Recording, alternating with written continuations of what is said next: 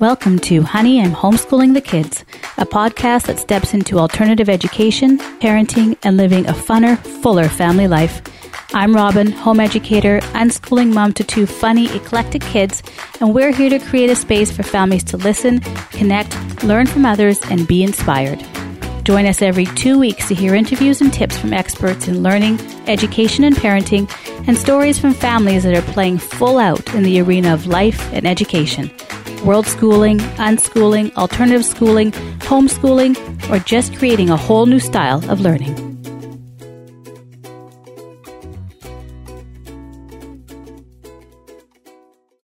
Welcome to Honey, I'm Homeschooling the Kids. My name is Robin Robertson, and I am the show's host and creator. And I'm also an unschooling mom to two kids. And as of 2021, which is where we're at right now, we've been on this journey for 9 years and counting. Our family of four, my husband and I and our two kids, started out as world schoolers. Well, we wanted to travel with our kids, and homeschooling was just the easiest option at the time. We felt it would fit with our schedule, the flexibility that we wanted to have within our schedule, and with the amount of time we wanted to have to be able to visit, to see places, and to spend time together. So what started out, what I thought originally might have been a 6-month journey, turned into 2 years of travel and continuing journey of learning in actually many different places as we continue on in these 9 years. So this podcast is a way to share our story, but not only that, to share the story of many other families around the world who are creating and living a unique learning journey that is special to their family, that is special to their children and special to themselves. And this is another way as well that all those questions and fears and doubts and concerns that come up with homeschooling or unschooling, you can come here to get them answered. And I try my best to give a diverse range of topics and backgrounds and experiences so that you can take a lot, take a little, take what works for you. You can try a bit, try a lot, and make it work in your own way. And so I try to bring many different ideas and experiences together here. So welcome. So first, I want to say thank you as well for the support in the podcast. I love reading the reviews that you send in. I love engaging with listeners, those in the community, and continue. I love it. It's nourishing for me and it's inspiring, and I want to thank you. One way that also helps the podcast is through Patreon, our membership community. So you can go to patreon.com/Honey, I'm Homeschooling the Kids, because by being a patron, it's another way to keep this podcast going. And my hope is actually to increase it to a regular weekly show. And, your support helps me to work towards that goal as well. So go to patreon.com/Honey, I'm Homeschooling the Kids.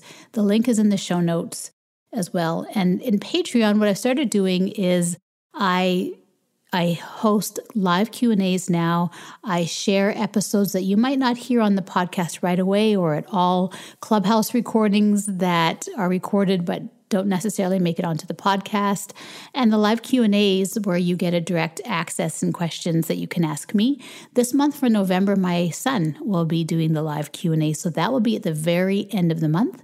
November 30th will be the live Q&A, so if you're listening to this then, you can hop on to Patreon, or if you become a patron after, you can still watch the recording. So I definitely recommend that. Otherwise, leave a review. That's a great way to also help support the show. Come join us in Clubhouse, in my club, Honey, I'm Homeschooling. We have weekly rooms, Mondays, Tuesdays, Thursdays, and Saturdays. So myself, Liana Francisco, Kelly Edwards, Allison Towner, and Tyra Hunter. Allison has the Thursday show. It's elementary age and younger. Liana and Kelly together host the Monday show. I usually host the Tuesday afternoon show, Tyra Hunter will join me from time to time, or also have another special guest. And Saturday mornings, Liana Francisco and I host a Saturday morning show. So it's a great way to come in. It's like actually an experiential live podcast. You can be on or part of this podcast coming into the Clubhouse room, and you can ask questions, you can share stories, or you can just listen. So that is the feature that we have today. A little while back, I had a special Clubhouse room that was on literacy and play, and that room was so good. I recorded it. I'm so happy that I did record it. Sometimes you get into the rooms and you don't record it, then after you think, oh man, if only we'd recorded that one. This one we did. And the literacy and play episode, I had some special guests. So in that episode, I had Demetria Giles join me, and Demetria was a previous guest on the show. She is a former educator, school leader, school founder as well, and homeschooling mom to her son. I also had Leslie Jones Sessler of Watch Monkey Mama blog. She is a former educator, actually school principal and administrator who is now a homeschooling parent, and her sister, Elsa Jones, who actually is an advocate for early childhood. She's an educator as well. They just brought so much knowledge and passion and care into this conversation. And I think it's one of my most favorite literacy conversations. So we talked about how families are children's first teachers. We talked about the power of story. We talked about exposure and little things we can do like narrating the day, storytelling as we're moving about our day and walking, asking questions, listening, how it's not just about speaking, it's about listening as well. Conversation, the artistic expression in literacy too, and how that is also, it's not just the words, it's the pictograms, it's the symbols, it's the building of it, the retelling of it. We spoke about the power of play and literacy through play and different ways that we can introduce that in the young years as well.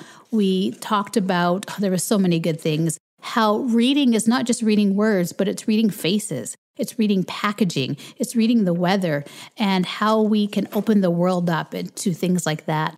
Access as well is something that we talked about, bookshelves and how we present them, order them, and feature them.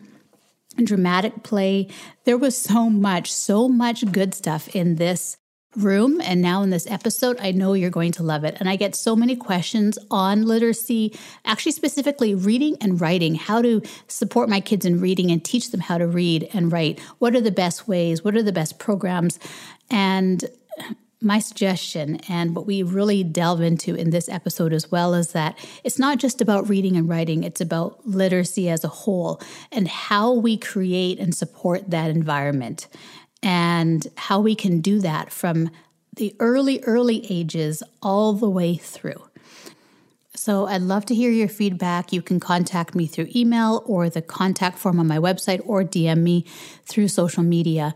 The one other thing I wanted to leave you with as well is this is a great way, and I think I want to add quite a few of these tools into the next masterclass. So I will be hosting another masterclass in January. Stay tuned for further details. But if you're interested in that masterclass, taking part, we had a fantastic masterclass in the fall. This is a small group focused masterclass on homeschooling with purpose, building out your year, deschooling, supporting your environment, and getting clear on your values and purpose. This is the place to do it. We get to do that together.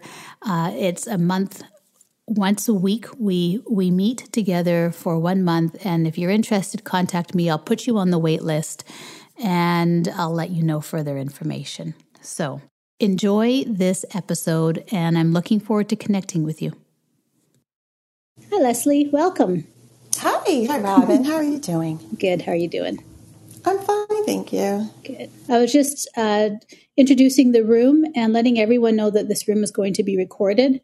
I have started recording, just so everyone is aware. I'm just going to kind of play with this a little bit and make sure we have everything together as we get going. Oh, hi, Elsa. Welcome. I'll make you a moderator as well. Hey. Hello. Hi, can you hear me okay, Elsa? Yes, Robin. Thank you. Good to see you all or be with you all. Thank you. Great. Yeah, great to see your picture. Great to be with you. Exactly. So it is 4. Let's get started. Demetria is going to be joining us right away. She told me she just has the hour today, so she'll be with us for the hour.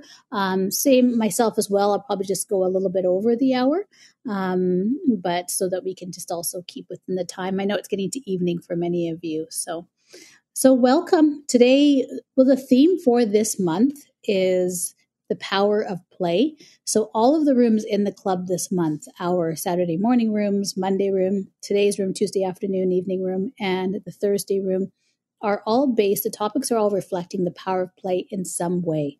We felt it's a powerful topic for learning and for this month, for homeschooling or self-directed learning, for childhood, and for us as parents as well. And through it, you can pull so many meanings and other themes of learning through play. And I think we all agree that play is the most powerful tool, foundation, and human need and form that we have in learning. So today we're focusing on the subject or theme of literacy and learning literacy through play. And I really wanted to have all of the co-hosts that are here today with us because I know that they also reflect similar views and ideas as I do, in the belief that literacy is a theme or topic that is actually quite large. Many times we hear about literacy as being only reading or writing. And literacy actually, I think and even in school, many times literacy is spoken about as just learning to read, getting your phonics down, being able to read as early as possible. And then that will be the measure of success for you going on in life. But really, I think most understand, though, that literacy actually is not just reading and writing. There's so many other elements and foundations to literacy. Reading and writing are actually just a component. They're just a part of literacy. And literacy, actually building a strong foundation early on in literacy, only enhances all of those other aspects of literacy, like reading and writing. So instead of thinking, the questions many times I get is, as an unschooler, how are your children going to learn how to read? Or how will my children learn how to read? I'm trying to get them reading. What should I do right now to teach them to read? What phonics curriculum should I get? Or what reading curriculum should I do? How many hours should they be sitting at the table? They're leveled readers. How many should they be doing a day? They need to be reading by 7. So that's my goal. There's so many ideas around literacy that I think have actually been misinformed. And over the years, as we learn more about development, neuroscience, and the way human beings and children are, we're understanding that there's so much more to that, and that the foundations actually are not just the letters on the page. It's the connection.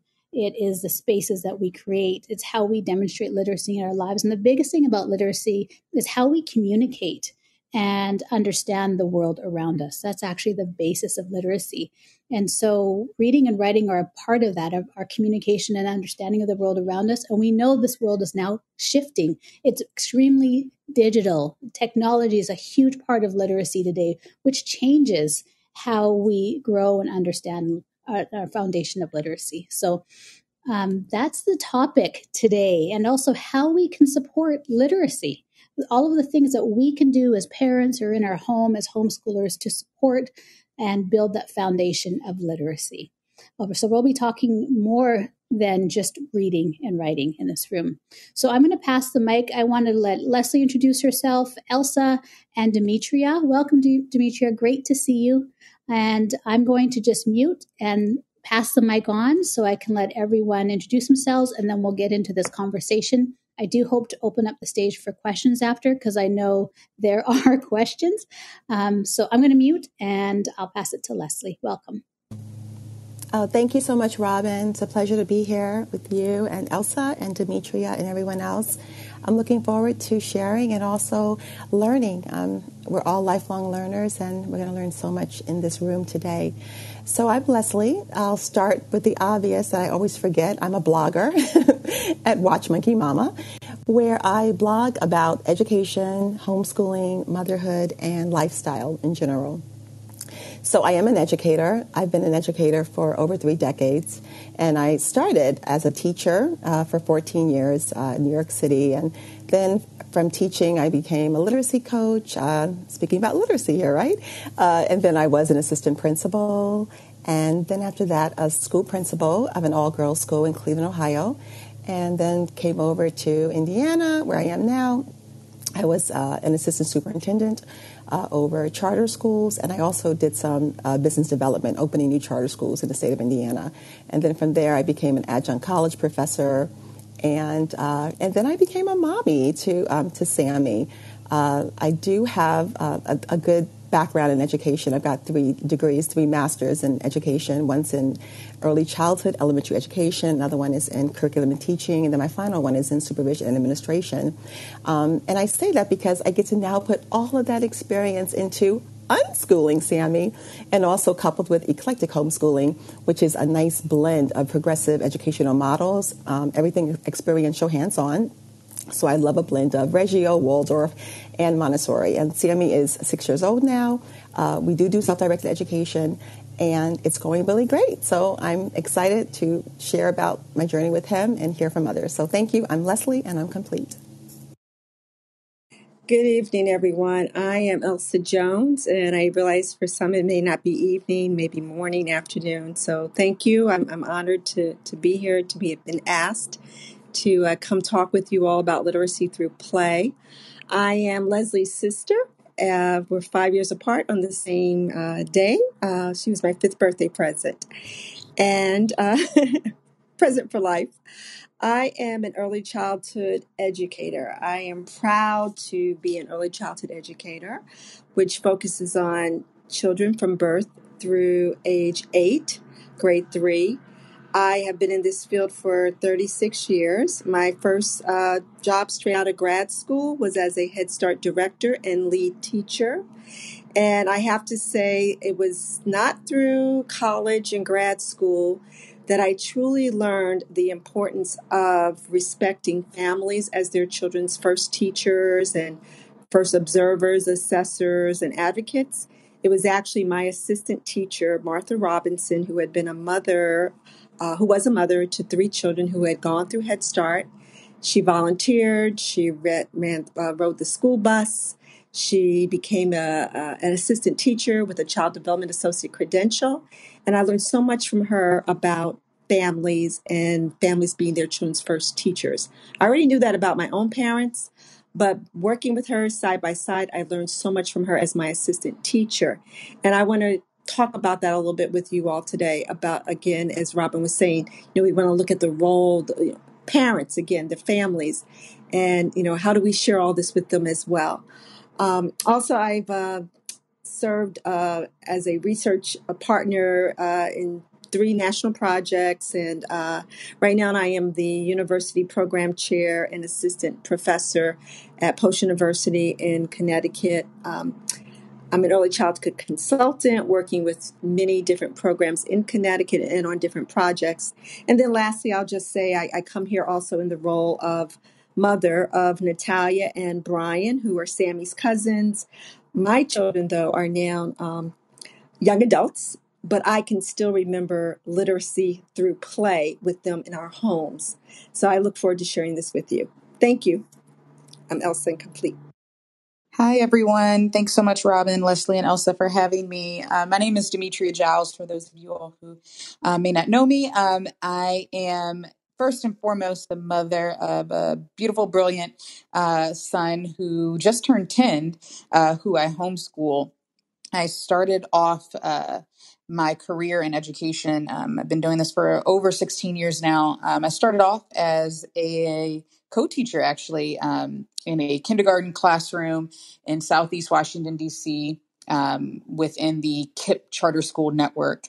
Within that same network, I also moved my way up to school leadership, where I was leading an elementary school.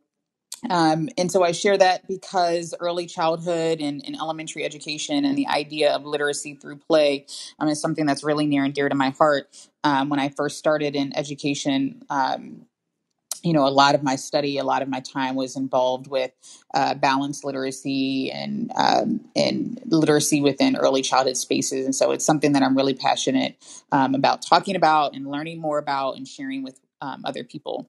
I was most recently the director of Ninth Bridge School, which is an early childhood and elementary school in downtown Las Vegas that focused on project-based learning. And so, again, a lot of hands-on play-based experience. I am currently a homeschooling consultant, as well as a COO of Numinous Park, which is a 21st century learning academy in meta school, which we are using Web3 applications to provide that experience globally. That's a new sort of portion to Numinous Park. And I'm excited to be a part of the conversation today. I can't wait to get started. Fantastic. Thank you, everyone. Just because I'm on the Zap, my hand clapping doesn't work as well. So I'll just maybe chime in and say, yes, thank you, without you seeing my hand clap, just because it's not as easy. I'm excited because I also know all three of you love we all share the love of reading in that way when we're talking about reading, but also not just that, but I know we share the love of story, which is a big, big part of it as well. So maybe we can start with that, with story, and how that, and maybe why it's such a big component of literacy, which then moves on to the idea of reading and writing. And I'm saying moves on to the idea of reading and writing because I know for many parents, it's still that idea that literacy is only, learning to read by age 7, that you have this cutoff or deadline that they have to be reading. And I also think we can explore, what does reading really mean? Like Leslie, you talked about it, and I think the other week in our room, is reading just saying the letters out loud? Is reading blending them and being able to read the words? Is reading being able to, at age 7, we're saying we want them to read a reader, a leveled reader on their own? Is it the comprehension and understanding what they're reading, which means they read it and then they can share it with you? What does it really mean to be reading? And so we have this idea that our kids should be reading by a certain age, and I'm putting in quotations. You can't see that right now, but it's in quotations. But really, it's so much more than that. So maybe we can start with the aspect of story, and even story through play. How can we support that from a young age, and why is that important? How can we do that in our home, and why is that important? So maybe we'll just, if somebody really wants to jump in, go ahead, or maybe we'll just go through Leslie, Elsa, and Demetria. Okay, I can start. So you want it to be from a home perspective, Robin? Yes, from a home perspective right now. As a parent who has a very young child, say we're parents with very young children, how can we build that into our home learning environment?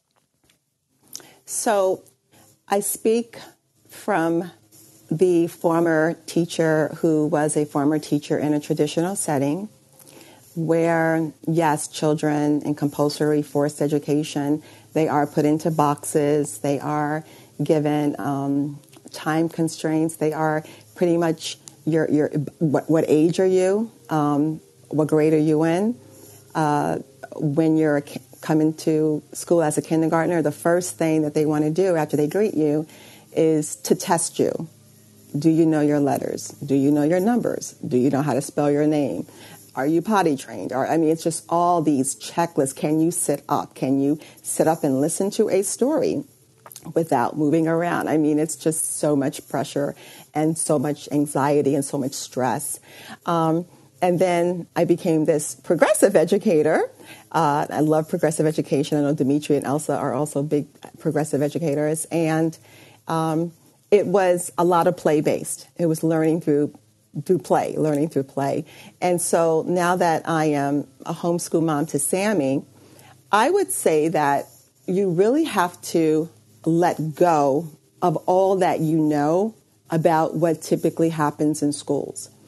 And so for me, that means I'm not going to define Sammy as a reader based on the sight words that he can call, based on like his comprehension, based on is he actually reading, is he comprehending, can he tell a story in sequential manner. I'm getting rid of all of that, and I just want to enjoy the process with him.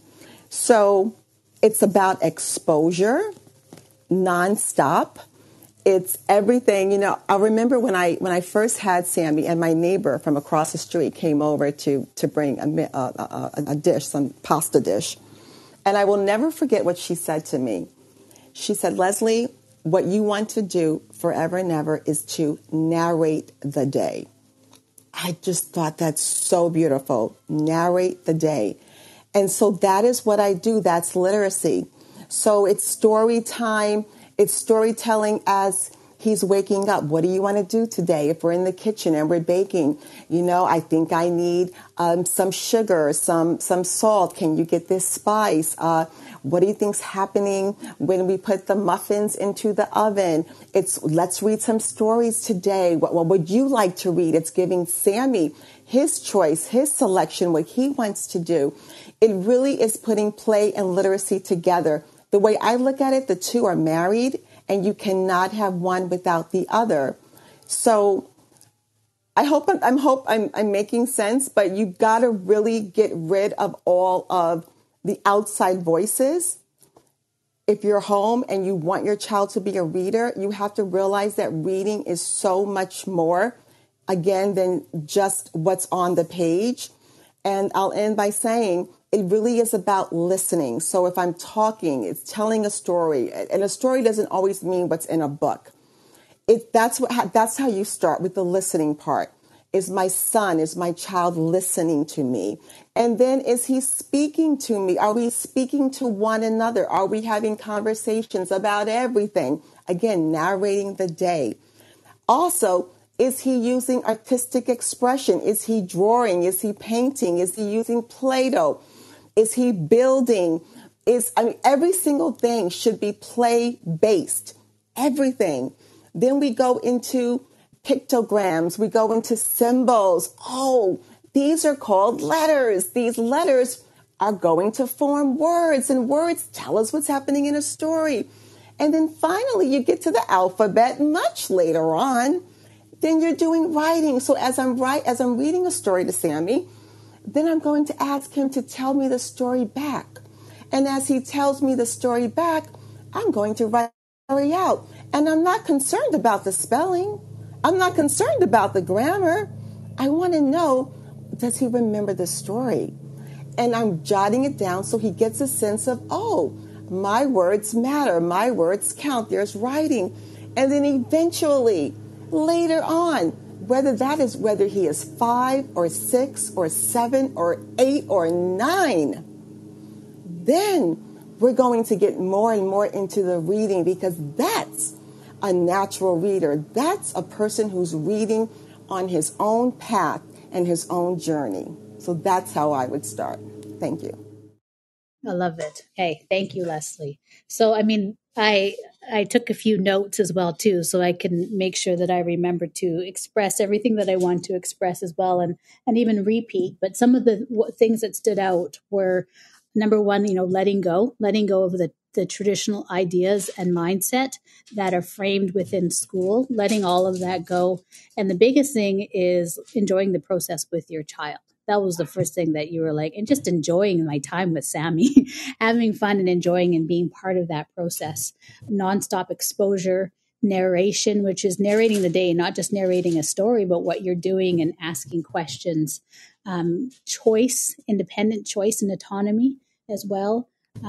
Listening and the conversation is a huge aspect of it, as well as artistic expression. And it's actually great that you brought that up too, because I think sometimes we think it's paper and pencil, but really literacy is still part of the art, like clay, paints, paintbrushes, all of those pencil crayons, all of the artistic expression, is origami. There's so much that you can define your world. I think probably is what have a conversation through art is a big thing as well. So I'm glad you brought that up. So I am going to pass it to Elsa as well, because I know Elsa and Dimitri have some great things to share. So Elsa, I'm going to pass it to you. Well, I will say that my sister, she did a great job, and I'm going to see what I can add to it because I totally echo what she shared. I'm thinking about literacy through play from the perspectives of both as an educator, with Head Start and early childhood, again, from birth through age 8. I think about it also with my own children when they were little. And so I'll just start off saying that I just have the greatest memories of when my children were first born and singing songs. And even while, carrying Natalia and Brian in my womb, I remember reading to them, letting them hear my voice and singing. And, it starts even that early, right? And then I Yes, it remember, does. Thank when they you for came into the mentioning that. world. It does, absolutely. Thank you, Robin. Thank you. And I remember when they came into the world, they were hearing our voices. They were hearing my voice, their dad's voice. They were turning to this, when they heard our voices, they were turning, like, where is this coming from? Talk, talk, talk, talk, talk, listen, listen, listen, listen, as Leslie was saying, and read, read, read. And literacy is everywhere. And I learned so much from my own children. I can recall my daughter named Natalia. I wasn't drilling her on the ABCs, and I wasn't drilling her to be able to sing the alphabet song and making sure that she had those letters, in the right order. And a lot of that came because, I had studied this already. But I remember that I just started to see the world new when I became parent to them. And I had already been in the field teaching.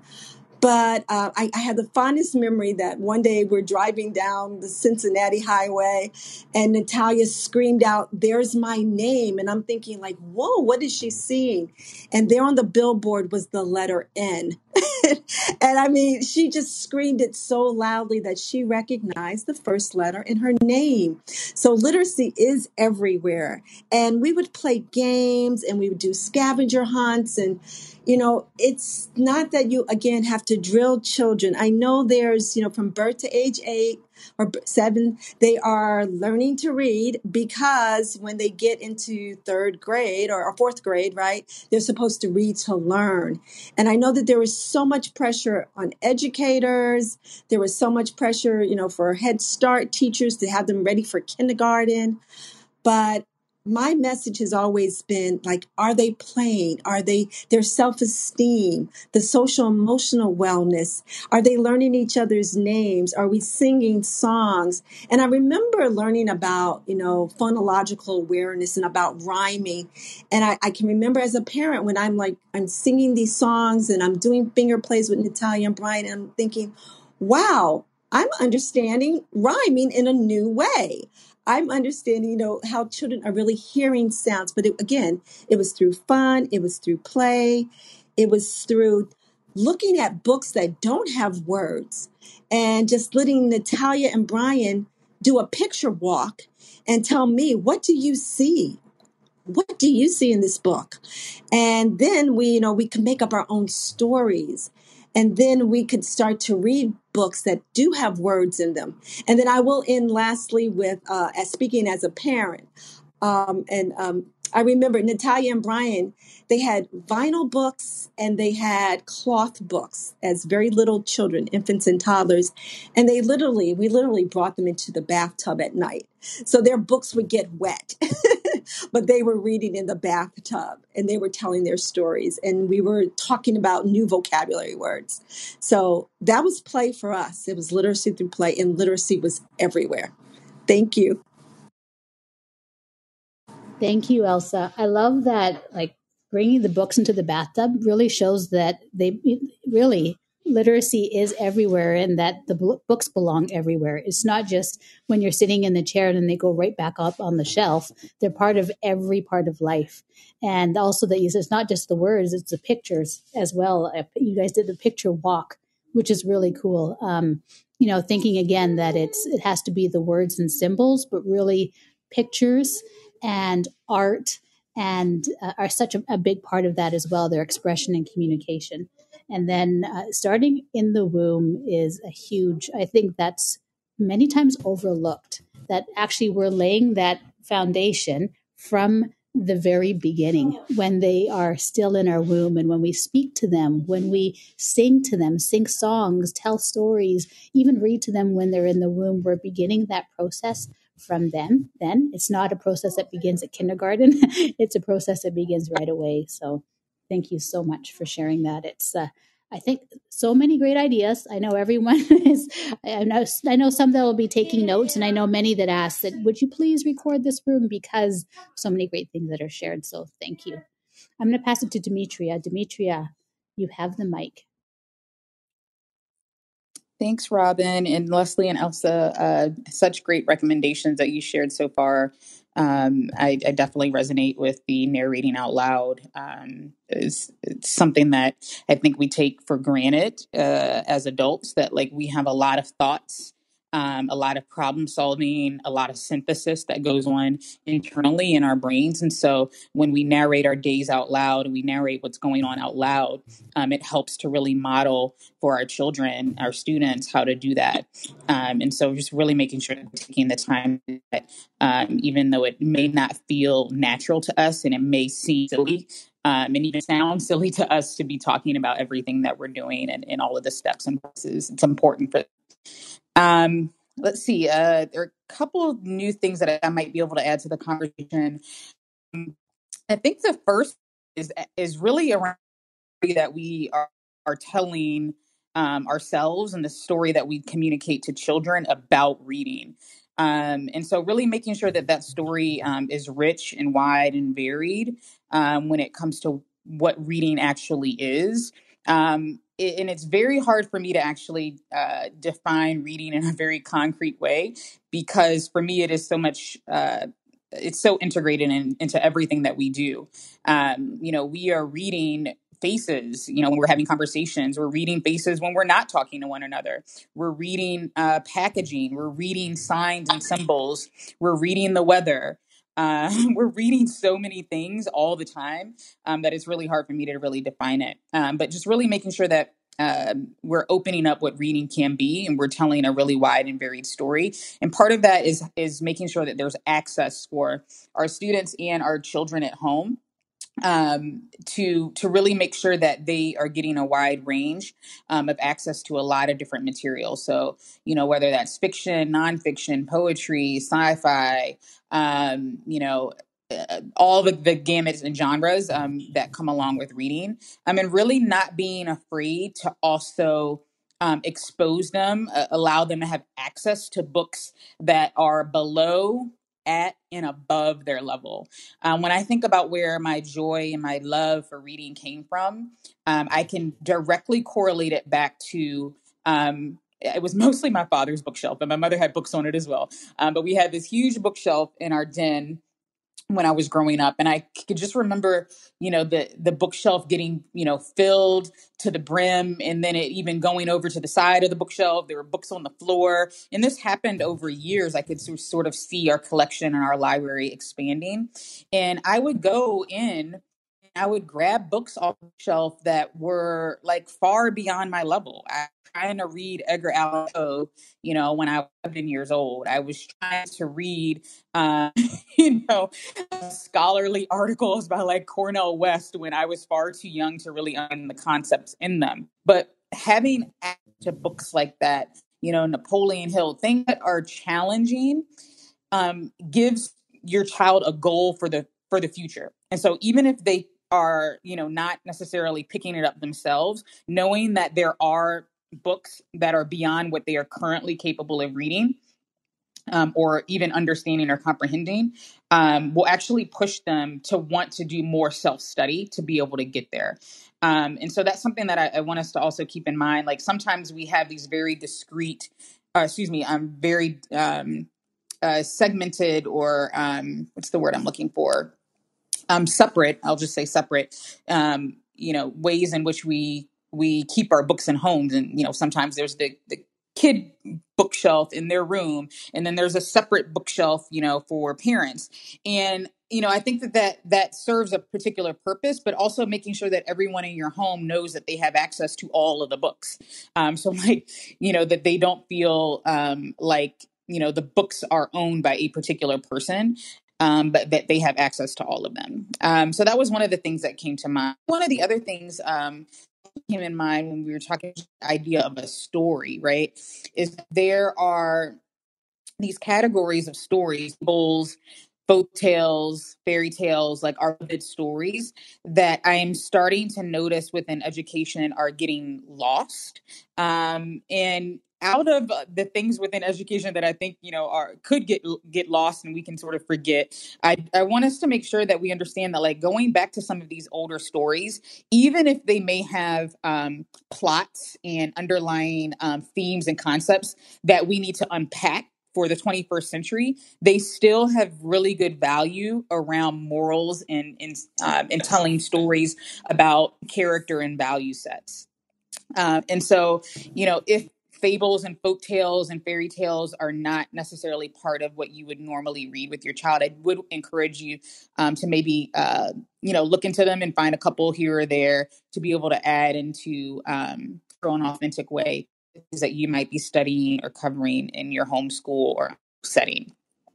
And then the one final thing is dramatic play. Like when we're talking about literacy through play, really making sure that we're, bringing back a lot of the stories that we're talking to in a dramatic role play scenario. So, if we are reading a story about a chef, are we intentionally putting real cooking products and things like that within the space for our children to be able to use, or inviting them into the kitchen to be able to take on the role of the different characters that they might be reading in a particular story. Or if it's more of like a superhero book that, your child has been really, really focused on, how are we incorporating some of the props from within the story in their general setting so that they can tell the story, but then also recreate new endings to the story. So those are just a couple of things that just came to mind offhand. Could I add something? Yeah, absolutely. So thank you, Demetria, for sharing that, especially the dramatic play part.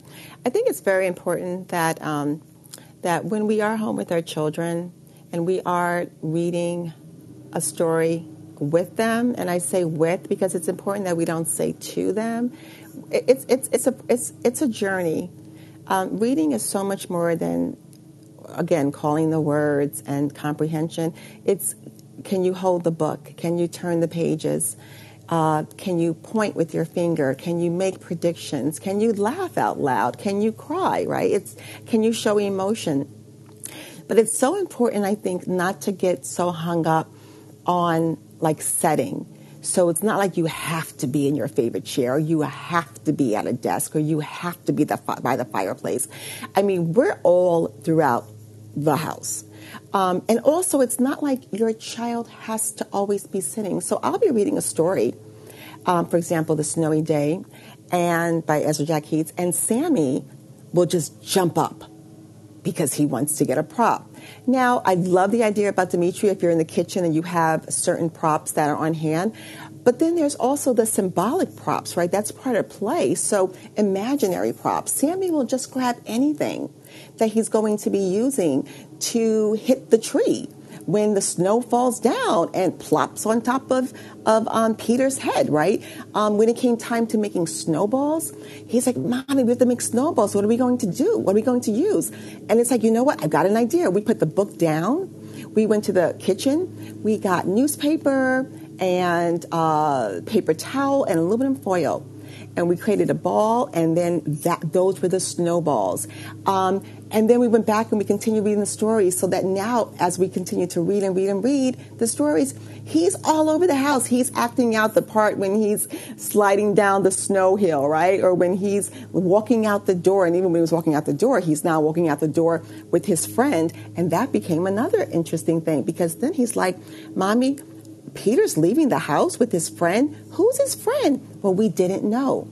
So you know what we did? We're like, how do we find that out? He's like, let's write the author. So we wrote Ezra Jack Keats' A letter. And then that became a whole lesson, so to speak, right? And let's write the author and let's find out who's this friend of Peter's and why does Peter leave the house without his mommy and daddy? Because Sammy's like, you can't just leave the house without mommy and daddy. So we wrote the letter, we mailed the letter. Of course, the letter came back here. And that becomes a whole another lesson. So I just really wanted parents to know, don't get so hung up on like the setting and how it needs to look. Just make it comfortable for your family. That's it. Okay. I love it. I also love it because Leslie, Elsa, and Demetria have brought so many great ideas, background, and suggestions. I love it.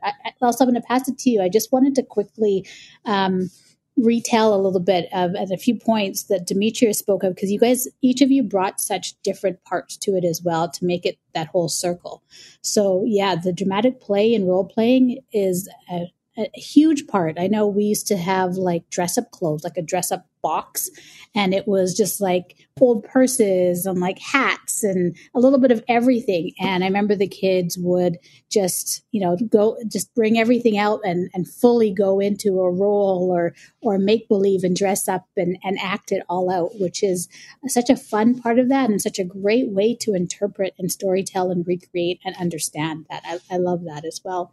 The other thing that was fantastic, Demetria, that I think does get overlooked so many times is what you said, how reading isn't just reading the words. Reading is reading faces when we're in conversation or we're not in conversation. It's reading packages. It's reading the signs and symbols around it. It's reading the weather. Yeah, so, those simple things that are still all part of reading and literacy that we overlooked as being minute or just everyday that are still essential. And I love that you brought that up and that there's so many components to it in our everyday life that we can still be engaging with our kids in that way.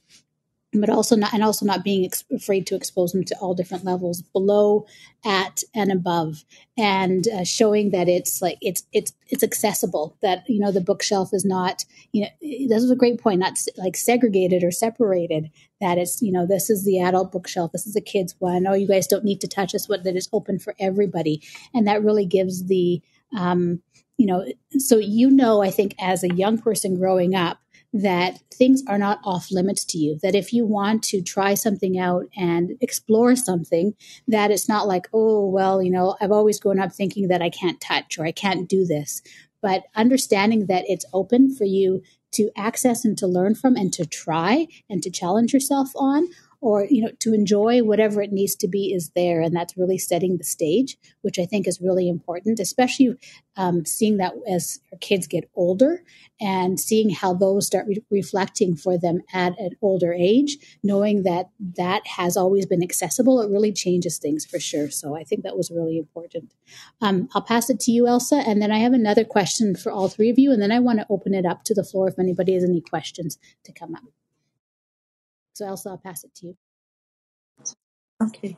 Thank you, Robin.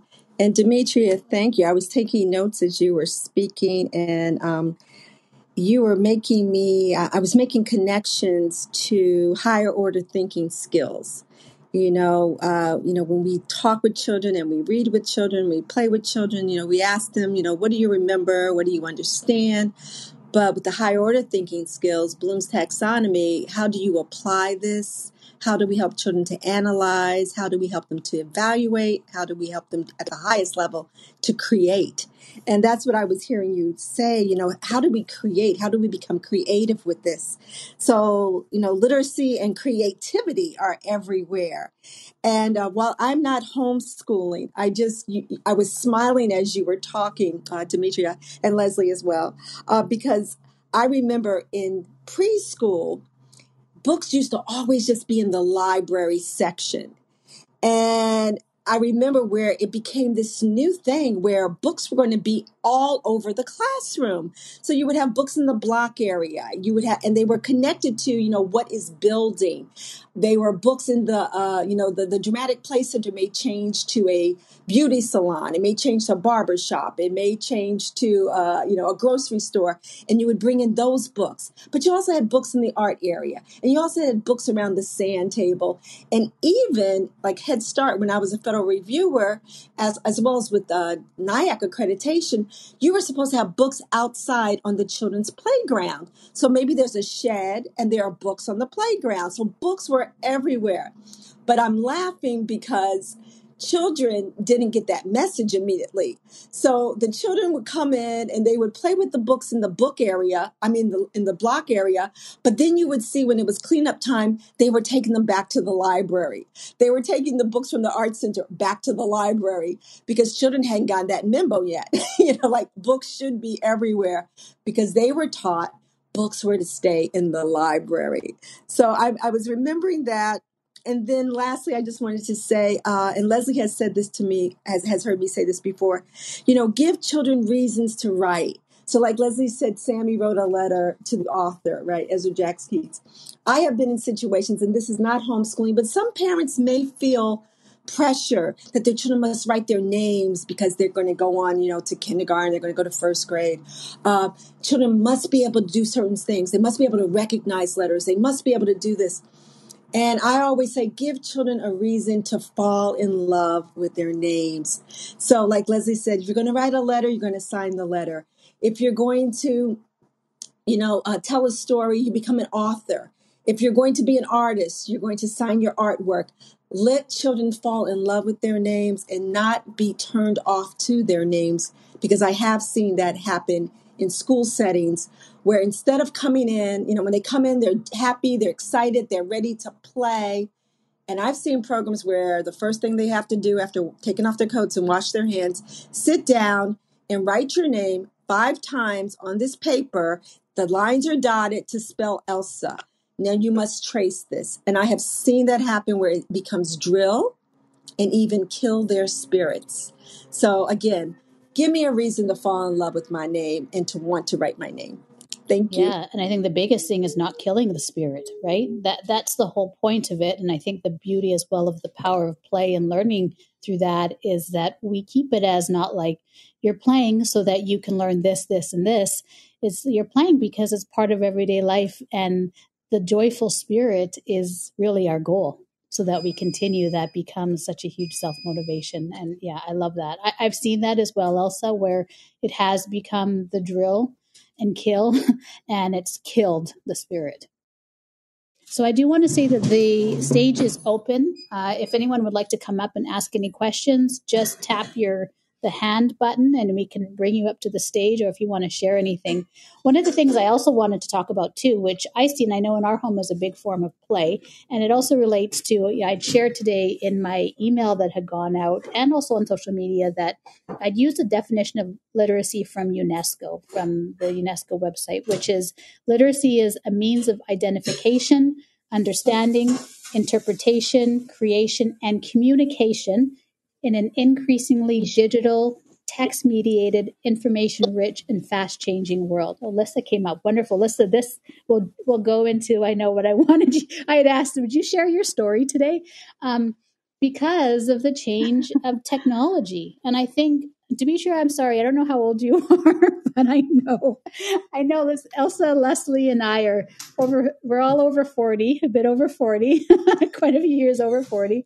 And I know that technology has really changed. Like what my kids have right now is completely different to what things looked like when I was in school, when I was younger. And the access to media, the access to video games, the access to all the access that they have, I did not have when I was younger, even when I was my children's age that they are now. And I have a 15-year-old and a 12-year-old. So I think that really has changed the shape of literacy, but at the same time, it gives so many other opportunities with literacy as well. And I think it's also a form of play from young until older. So maybe, Alyssa, did you want to share your story, or did you have a question too? Sorry, I'm just kind of putting you on the spot here. I think this relates well to it too. Okay. So I'll pass the mic to you. Welcome. Thanks for coming up to the stage. Thank you. Can you guys hear me okay? Yes. Yes. Okay, perfect. So I just wanted to share, just because I love this topic, literacy through play. I've been unschooling my boys who are 6 and 9 for 3.5 years, going on 4 years. And we take more of like the game schooler route / unschooler. So both of my boys had different experiences. I have my trailblazer who's 9, and when we pulled him out of kindergarten, um, we really tried to keep on with his learning his alphabet and teaching him how to read with Bob books, and it was like scratching your nails along a chalkboard. It was really, really quite awful. So we really tried with him. We worried just because he wasn't interested in it. And he's 9 now. He's reading books and everything's okay. So we have his younger brother who's 6. And just yesterday, actually, he read something in Minecraft and kind of took me by surprise. I looked over and I said, how do you know that? And he said, it says it right here. And I was like, did you just read that? And he looked at me and he kind of like hid from me because he was getting all shy about it. But yeah, he's learning through play, and it's probably the most fascinating thing and magical thing I've ever seen. Because his experience is so different than his older brothers. I didn't teach him the alphabet. He uses workbooks every once in a while when he wants to just be busy when I'm doing read aloud stories for them before bed. But it's all just absolutely through play, and I just love it. I love it. Thank you. Hey.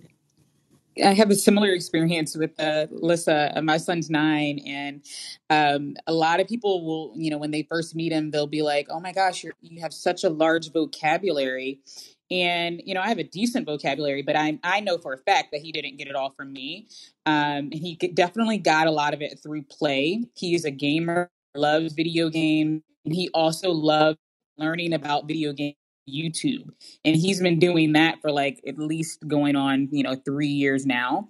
And so the idea of like what Robin was talking about, like digital literacy and literally opening up your home, your classroom, your unschooling environment to other adults could be problematic if we're not sort of being somewhat vigilant, right?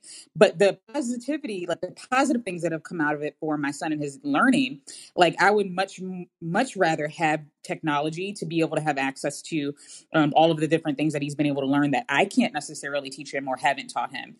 And so I find that like it's really interesting, the idea of video games, because there's so much like tier 2 and tier 3 vocabulary words that I otherwise would not necessarily use in conversation that he's able to gain from Sorry, them. Demetria, can you explain what you mean by tier 2 and tier 3 vocabulary words? Sure. So I guess it starts with tier 1. Tier 1 is kind of like, the normal words that you hear all the time, that general people have in their repertoire of speaking. And then it moves up from there. So tier 2 is more of I guess you could call them more of like your SAT type of esque words. And then you got like tier 3 words that are very specific to certain professions, industries, jobs, and things of that nature. And so, there's definitely more of a mix of tier 2 and tier 3 vocabulary words when you're getting in the technology and digital space. I absolutely love. And I knew I'm happy you shared that, Demetria, because I know some of the stories from your son as well, and how he's an avid gamer and how much that really has opened up a world of play and learning for him. And yeah, I absolutely love that. I also I know from our personal experience too, how it's also opened up genres to my kids that I would have never exposed them to, and I wouldn't have never had any idea as well to expose them to. So I think for my son, for example, he is really into Japanese anime, and it's not something that I had really obviously I know about it, but I think a friend of his actually had introduced him to anime, and it is a world that he loves. And I think if he was relying on me to explore, that would not have happened. But obviously, for those of you that are in the anime world, it's a whole other world going on there, and it's so interesting how he has connected with people that maybe he otherwise would not have. But once they find out they have that commonality of being an anime fan or enthusiast and know all of the story, and there is like rich characters, rich story history. The storytelling is amazing, and just the depth of even Dimitri, you're talking about as well the importance of the old stories, the fairy tales of like the values and the characteristics, and how they also go into that in different ways. He has exposed me to that, and I probably would have not gone into that world if it wasn't for him as well. But I think it's pretty cool, and then how he's connected with others because they have a common anime love, and then then they go down the rabbit hole of the stories and talking about what they've loved, their favorite character, all of those sort of stuff. So it really gives us fantastic access and possibilities as well. So yeah, I just wanted to share that part. We also have Allison. Hi, Allison. Welcome. Thanks for coming up. I'll pass the mic to you. Yeah, I just wanted to add to almost the game schooling, and this is kind of an adult experience. So my husband works with a lot of people from around the world, and specifically Spain. And one of his coworkers, you would never know, he didn't always speak English. And it turns out he loved video games. And so he learned most of his English through playing video games. And he's like, he gets most of my slang because, speaking English slang and all of that stuff. So I kind of find that interesting, as kids develop, English is hard. I told my kids that today. English is hard. I mean, you have words like bat and bat. You can have a baseball bat or you can have an animal bat, weather and weather, like two different phrases. It's really complicated and it's hard. It really is that hard. And even other people in other countries have a hard time learning this. And so I just wanted to add with that, with the game schooling, even adults in other countries, learn English through that way. And a lot of, I was going to add too, we do a lot of podcast stories we listen to in the car. And what Demetria was saying, there's a couple of podcast stories for kids that do folklore. And I was trying to explain, I have a 3 and a 5-year-old. So I was trying to explain kind of what folklore was and how this was a way to explain, like today we learned on how the guinea fowl got their spots. And obviously it wasn't from the snow from the mountain in the story, but it was kind of a way to explain in a fun way to how they got their spots. So, I think folklore is definitely something interesting to add into your reading and your studies as well. But yeah, I just wanted to add that and throw that in there with the game schooling in an adult way. Yeah, go ahead, Leslie. If I could just add something too. Game schooling is love game schooling, and we haven't really gone there yet with the Minecraft and with the video gaming. And I think part of that is because I am an educator and I see where the world is really trying to go. Like I all the Kindle books, the electronic books. And because I value a real book so much, I value going to the library. I value checking out the books. I value, Sammy just turned 6 a week ago. And so like every day we read 5 books. Now it's 6. For some reason it's going with his age because he's like, no, mommy, we get to read 6 books. But every day throughout the day, we will read 5 to 6 tangible books. And these are books that we go to the library every single week. He checks them out and he'll get some video games. And then he belongs to a book club. So once a month, the books show up on the doorstep and he's so excited. And we're reading them together. We're having these conversations about the books. And then he gets to choose 3 to keep. And then the other 2, with process of elimination, after he explains it, we send them back. Throughout the day with game schooling, with so many other learning experiences, he's always asking questions. And Randy and I are like, I don't know. We don't know the answer. So Sammy has been keeping a research notebook. I think he started when he was 3. And it's just these little notebooks that I got from Target. And every question that he has, it's like, go get your research notebook. And I jot it down in his words. It's very important. This is not the time for spelling and grammar and editing. That will come later. That will come later. Spelling, that will come later. But we jot it down. And then that's when he can have his technology. If he can't get the answer in a book, we may have one research question that 3 hours later, we are now all over the world on YouTubes and documentaries trying to find the answers. And his vocabulary is amazing. I mean, he'll say, Mommy, I'm ruminating right now. Or, Daddy, you're distracting me. I mean, he just turned 6. He's been speaking like this since age 3. We talk to him all the time. And there's so much play that's going on. So, again, I would just say, make sure you hold on to the books, even though the world is changing. I'm in my living room right now, and I'm looking up at the staircase. We literally have, I think, about 20 baskets that I got from the Dollar Tree, and they're each labeled. Labeling is very important, and they're each labeled different genres. Because about 6 months ago, I was like, you know what? We're at the point now where we can start talking about the different genres. So when Sammy's feeling grumpy, I'm like, do you want to read a story about the grumpy monkey or the grumpy whatever? Or how are you feeling? And so he will go and he'll select his own literature. And there's books everywhere. So yes, the world is changing. And I love, love, love game schooling. We cannot forget the books though. So thank you. Yeah, I was going to say too, like Yes. being a role model for your children, because I personally love to read. I mean, I easily read at least 50 books a year, but it I try to have that tangible book. And I know library day is one of the most exciting days for us.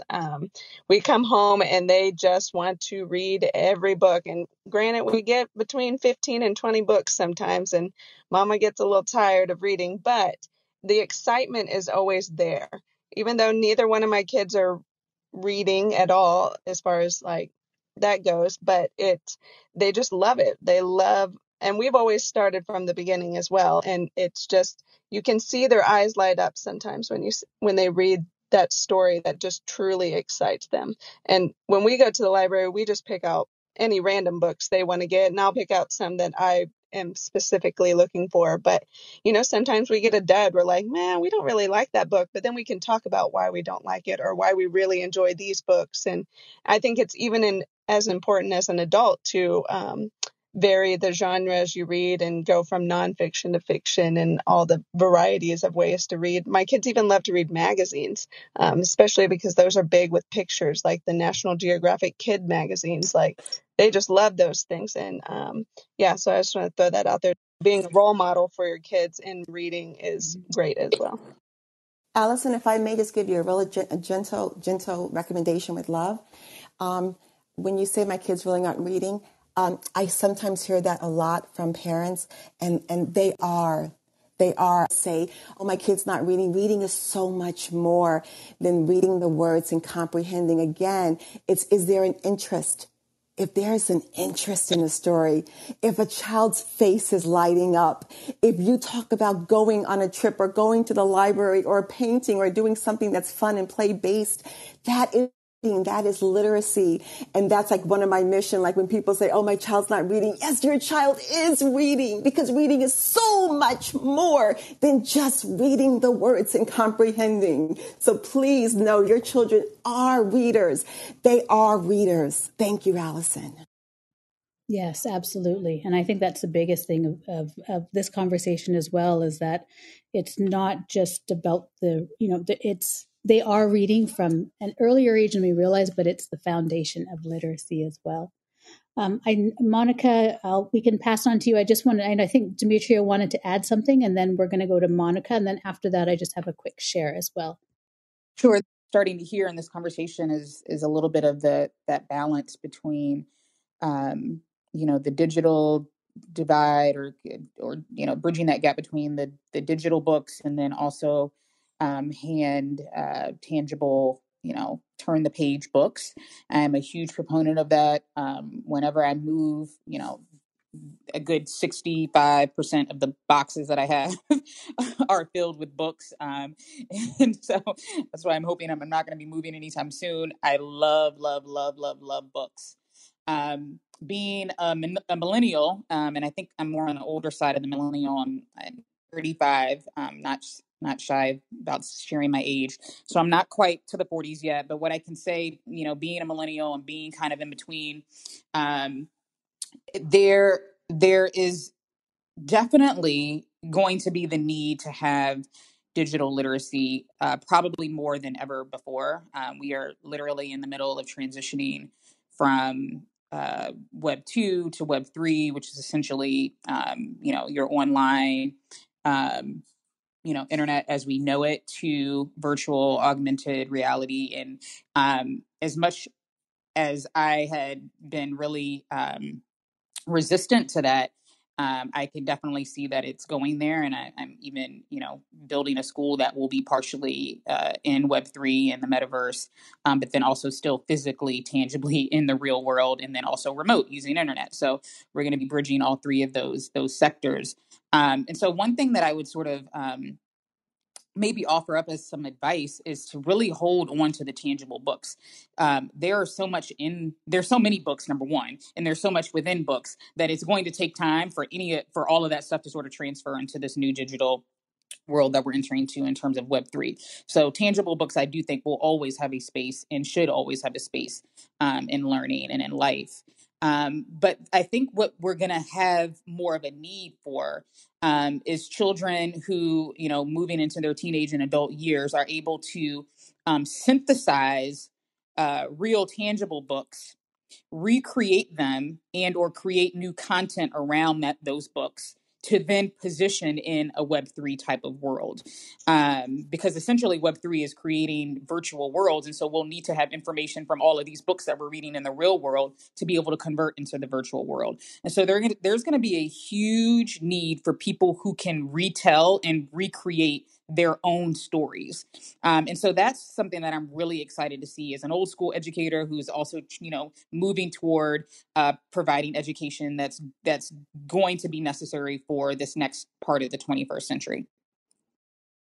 Yeah, thank you for sharing that. I do think that is essential. And I think the last podcast episode that I aired, where I had Cameron Sorsby of Praxis, and we had talked about, because they are kind of an alternative to post-secondary, where if you don't know about Praxis, I go to Discover Praxis is their website, and it's actually a fantastic new it's redefining things in so many ways, and what can be more accessible to others and what they can do as well with work and knowledge and independent learning, going beyond self-directed learning from a young person or a very young person to a young adult stage or any adult stage. But one of the things he talked about is how we have so much content right now, and the practice of moving from being a content consumer to a content creator, and how that's really going to shift the bar and change how he already sees a big shift in that happening in the everyday, but also the professional world, in the education world, and in every part of our life, really, and how he sees that shift happening even quicker and quicker each year as well. So yeah, I definitely see that happening and shaping. One of the things I remember for us is when we lived in Jamaica, and that's when we first started homeschooling. We actually, because we love the library, we love books as well, the physical books, turning the pages. We are a family that from the womb, we read to our kids when they were in the womb, and had that practice from infancy all the way through. Every night we had, was our reading time before bed, and we read all the time. And when we moved back to Jamaica, it was like, oh, right, there are no accessible libraries here. The library where we live, the closest library was also the school library. It was the town library.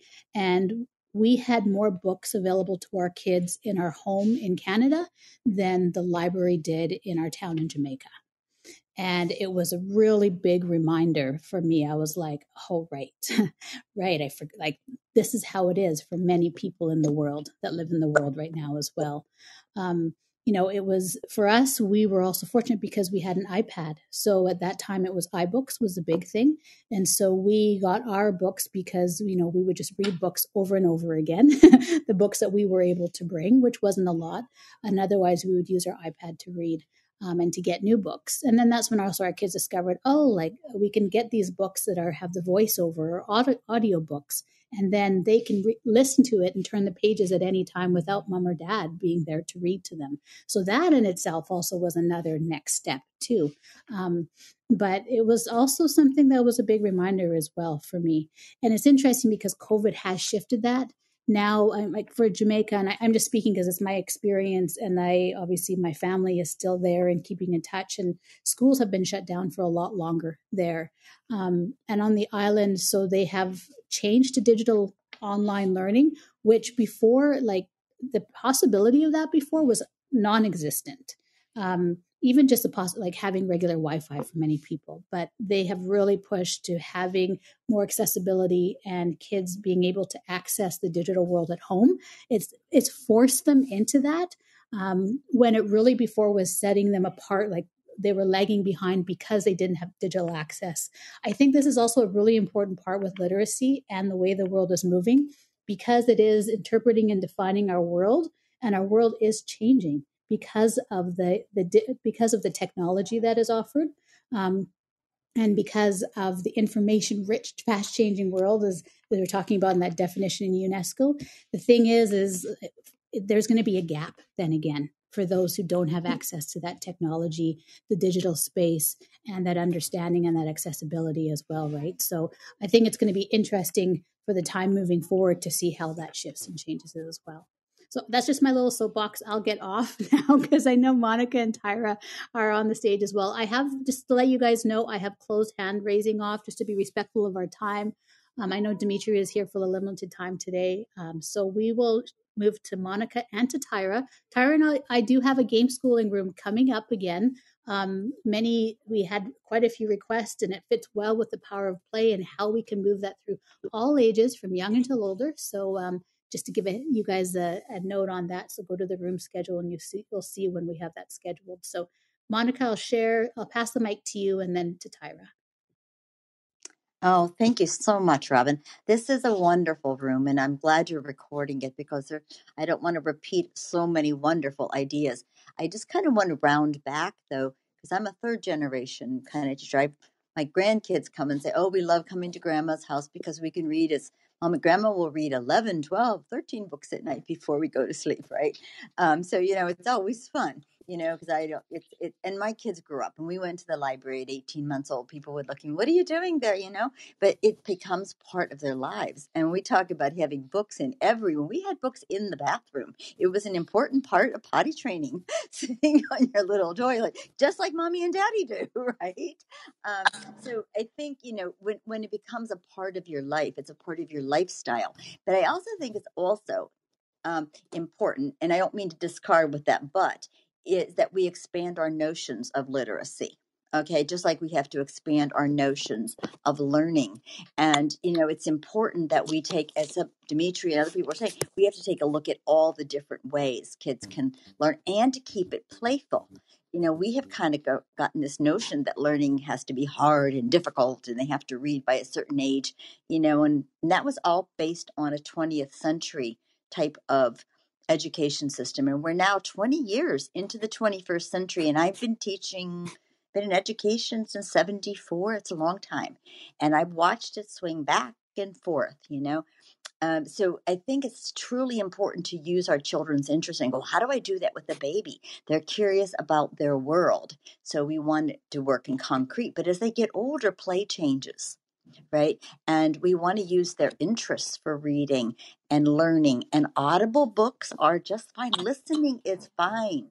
It's very, very, that is still reading, right?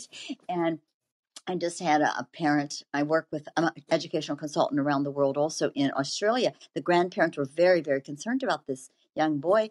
And they had done a couple of things I probably wouldn't do with the phonics at like age 6, because this is my personal thing. I think kids go from sound to symbol until they understand rules. And then phonics works, which doesn't really happen until after about age 8. And I see some other people knowing that, right? So we want to go. And Grandma came in and tried to teach phonics. But you know what? His interest in D&D, he began reading the books about it. He's now writing his own characters because they have these templates. It's a fancy graphic organizer. right? But he understands why. So when you get in the car, have him write your list. That's literacy, right? So there are many, many ways. So I think part of it is just us letting go as adults from a different generation and looking at how to incorporate these notions in here and understanding the why. When a kid has a why, the how will come. But they need a big, really, really big why. So, we are readers here. My kids laugh. I have a branch library. I right now have 76 books checked out of the library. And about 25 of them are children's books, right? And, I'm giggling, okay. Monica. That's awesome. I know. So, but like I said, but there is something called Mirror Me. If anybody has to work online, it's only $13. You put it over your camera, and you can't read words, which is really good, but they can see the pictures on your keyboard. Mirror Me, and it's only like $13 or $14. I use it, and you know what? We just can't read those words, can we? We're going to have to figure out what this story is all about from the pictures. So I just loved all of the ideas. They're all wonderful. But I think from all of us is like, what are my strengths? You know, I love to play. I like imaginative play. So, but if you don't like that, it's okay. There are other ways you can play with your children and that you can enjoy these. So, thank you so much for this room. I think it's wonderful. And I hope everybody enjoys however reading fits in their life, however literacy fits in their lives, to really, really enjoy it. So thanks so much. Thank you, Monica. I love that. And I love that goes back to what Leslie said in the beginning as well. Let go of those expectations or ideas, especially around those ideas that school gives you as well. That's the biggest part, and enjoy the process with your kids. Play yourself as well. That's so good. Elsa, I know you had unmiked a few times. Was there something that you wanted to add in as well? I was clapping. Okay, awesome. Thank you. So we're going to continue to Tyra. Welcome, Tyra. I'm going to pass the mic to you. Hi. Please. How you doing, hon? I'm doing Hi, good. Leslie and I'm on my Elsa. favorite recording program, so you know how that is for me sometimes. Oh, oh, okay. Don't be stressed. But I love about playing and game schooling. That's my jam. I had to come on. But what I really wanted to talk about was writing.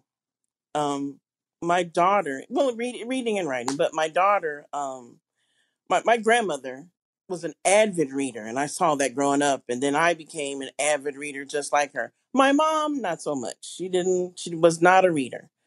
And so my daughter grew up with me reading to her all the time, and singing to her, and just watching things on TV that had the words. And so, I mean, she was very much, she read early. She read about 3 or 4, and she could write too. So that was just something that Zoe was just did early.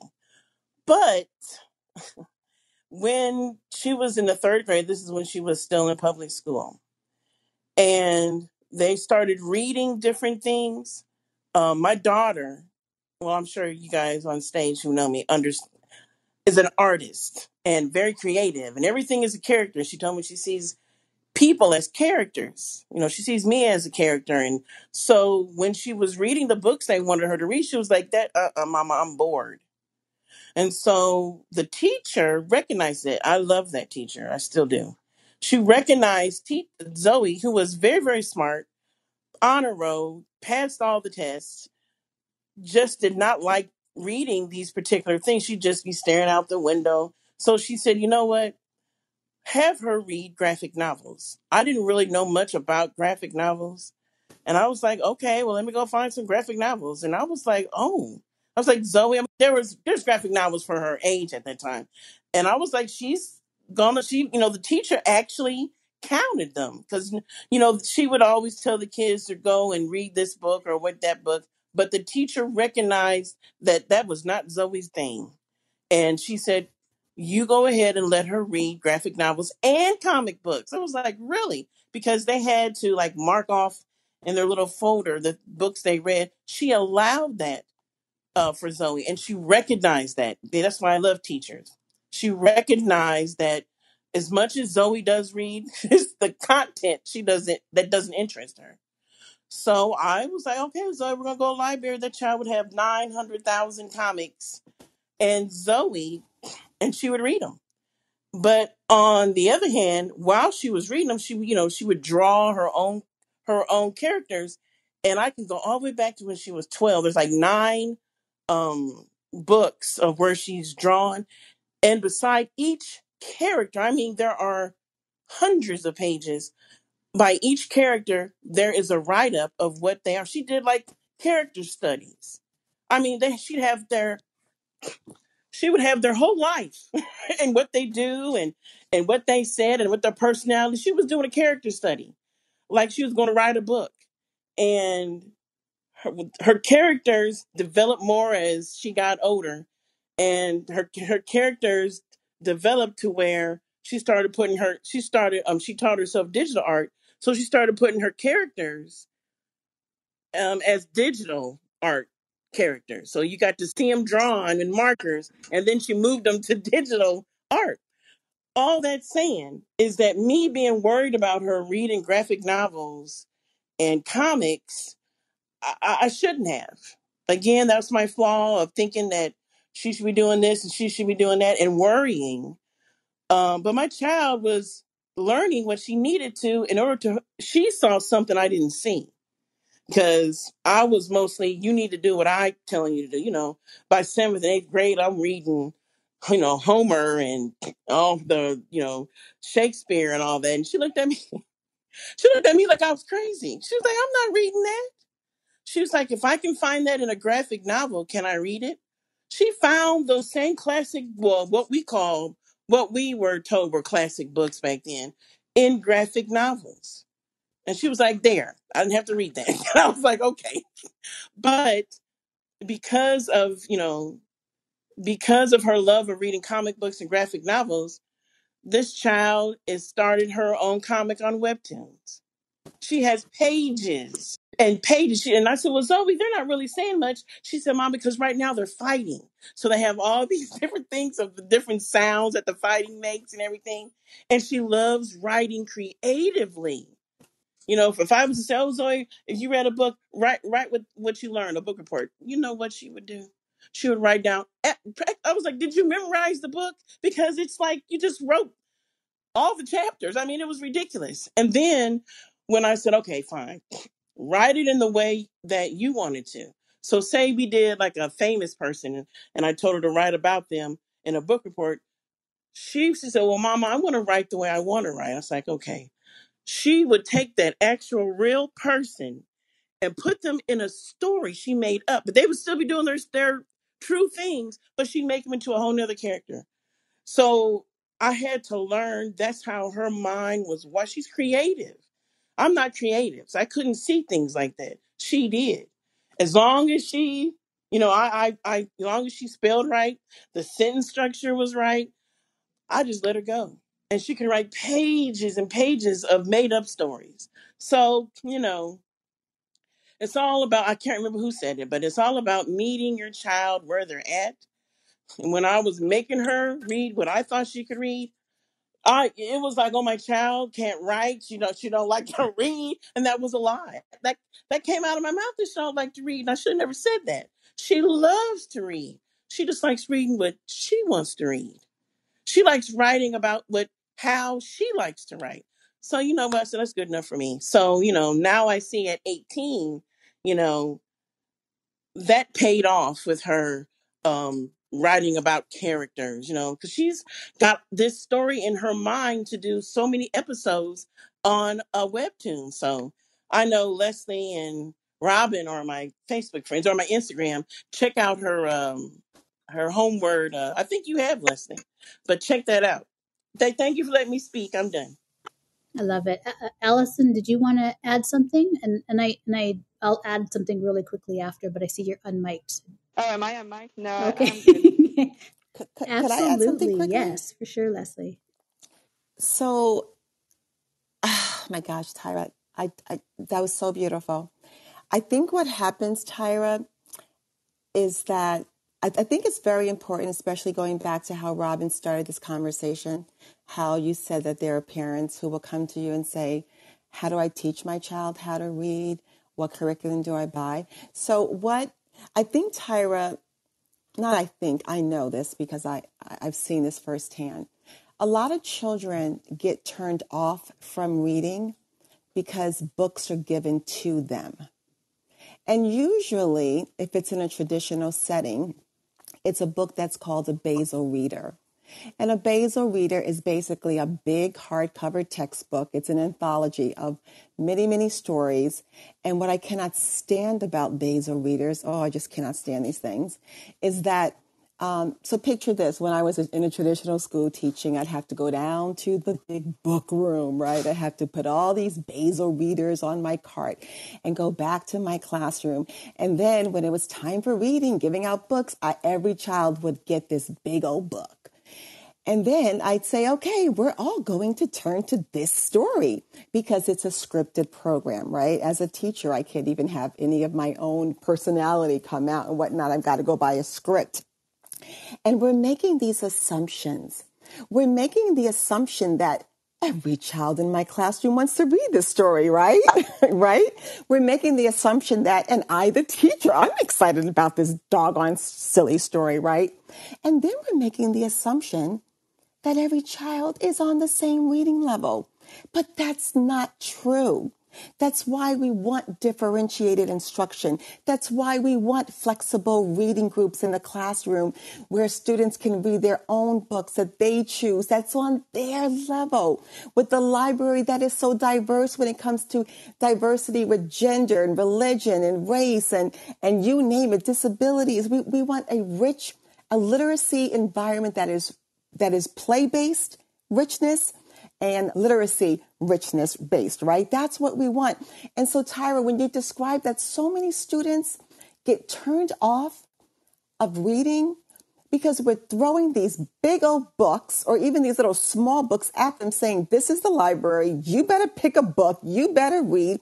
Teachers aren't even doing reading conferences with students and whatnot. And so what you described is the progressive classroom. You describe where students have a say in their literature, what they want to read. And I love it because when you found out by the teacher, I love the fact that teacher told you, have you thought about graphic novels? Have you thought about graphic books, right? And that's when Zoe took off. I had a student once, his name was Ricardo. I can't say his last name. He just wanted to read books about science. And once I was like, yeah, let's get some science books. It just took off. So when we find, for me, it was Paul Zindel. I used to love Paul Zindel books. He used to write about the funerals and undertakers, right?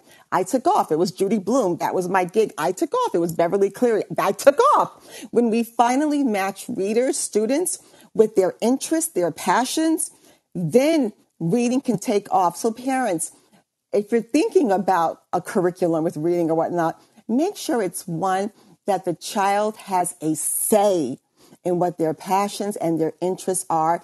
And then, like Demetria said, get books that we used to call them, Demetria, a just right book, right on your level, one that was a bit more challenging, and then an easy reader. And when my students went home every day, they had those 3 books in their book bag. So thank you so much, Tyra and Robin. I'm done. Thank you, Leslie. I love it.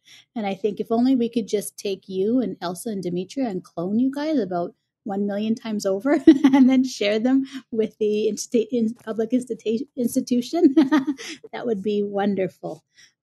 Yeah, if only. Maybe the future, right? We can see what happens. Yeah, I love it. And this is why this is why Elsa and Leslie and Demetria joined us today. And I'm so excited. Every single person that came on stage as well and shared added so much to the conversation. Lissa, Tyra, Allison, Monica. I think Monica is exited out now, but I'm just so grateful and appreciative. And this conversation is one that we could continue to explore, continue to grow, and we could dissect it and take every little piece and age and stage and build on it more as well. So, but I know we have a limited amount of time, so I do want to just thank you. Thank you, Leslie, for taking the time and answering my ask. And I always, always, always appreciate having you here. I always learn a ton from you. And yeah, I just thank you so much, Elsa. Thank you, Leslie. And I have to thank Leslie for introducing me to you, Elsa. Another thank you to Leslie and for you being here on Clubhouse and being able to join in our conversations and share so much that you have to share. I do want to say I on my newsletter that I sent out today to my email list, I actually I shared your your talk with your son. I know you haven't really talked about it. Yeah. It was just fantastic. Yeah. So if anybody, you could actually probably just Google that and find that. Elsa has a TED Talk with her son, which is fantastic. So actually I linked that in the newsletter today. I think that would be whoever gets to read it. Thank you, Robin. Thank you. I'm honored. It was a pleasure, a blessing to be here. Thank you all. Thank you. I appreciate it. I always think, I just wish we had more time for each and every one of you. And Demetria, thank you so much. It's been a bit since we've been able to have our conversations. And Demetria was one of our keynotes at How to Be an Awesome Homeschooler this summer. And it was fantastic. And as always, you just bring so much love and honesty and passion and great suggestions. And I have pages of notes that I took today. And I'm really happy that we got to record the room. I know it's going to be enjoyed by so many. So thank you very, very much. Thank you, Robin. We appreciate you for always being such a fearless leader and holding these rooms and a really great model for the homeschooling community and unschooling communities. I appreciate that. Thank you so much, Demetria. It's, I think, we have to talk about these wonderful things that are happening, right? If we don't share what's happening, nobody will know. And then it will continue to be like, well, homeschooling doesn't do anything, or parents aren't doing anything, or we're just going to keep on doing the thing that we've always done and we'll finally get it right. But the more we take the time to share these stories and share what we know and our experiences, the better, right? So thank you, everybody. I am going to close out the room. It is 5:26 my time. I'm going to make dinner. I know those of you on the East Coast, it's getting fairly late. Lissa, thank you for coming up and sharing today. I appreciate it. Thanks for having me up here. And Allison, thank you so much. And Tyra is not here. We can actually join our game schooling room next time as well. Allison, you have your room on Thursday. It's focused on the elementary age and younger. And you and Kelly will be talking more about the power of play, right? Yes, we're going to talk about how basically play is learning and all the different ways that kids play and how that's science and literature and math and all of that all combined in one. So it'll be exciting. Fantastic. So you can check out Allison at 1 p.m. Mountain Time, 3 p.m. Eastern Time, or just go to Honey, I'm Homeschooling Club, join the club, and you'll see all the notifications for everything. And I know Leslie, her blog, Watch Monkey Mama, I linked your blog in the newsletter today as well, and Demetria, Numinous Park as well. I linked that. I know your website is it's coming soon, but and you have a Facebook page as well, but I linked that as well because I know it's something to watch out for. I'm waiting. I'm waiting to learn more and more. I'm excited for you. So you have a cheerleader right here. So if there's any way I can help, let me know. All right. Thank you so much. Everyone, take care. Have a great night. Leslie, I might need your help closing out this room. Just if you could end the room for me. I found it on here somewhere, but thank you. Will. Thank you, everyone. And we will see you soon. Thank you. Thanks, Good Elsa. night. Good night, everybody.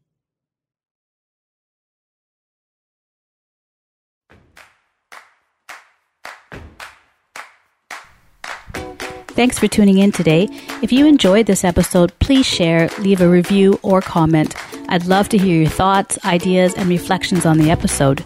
You can go to the website, imhomeschooling.com, or email me directly, robin@imhomeschooling.com.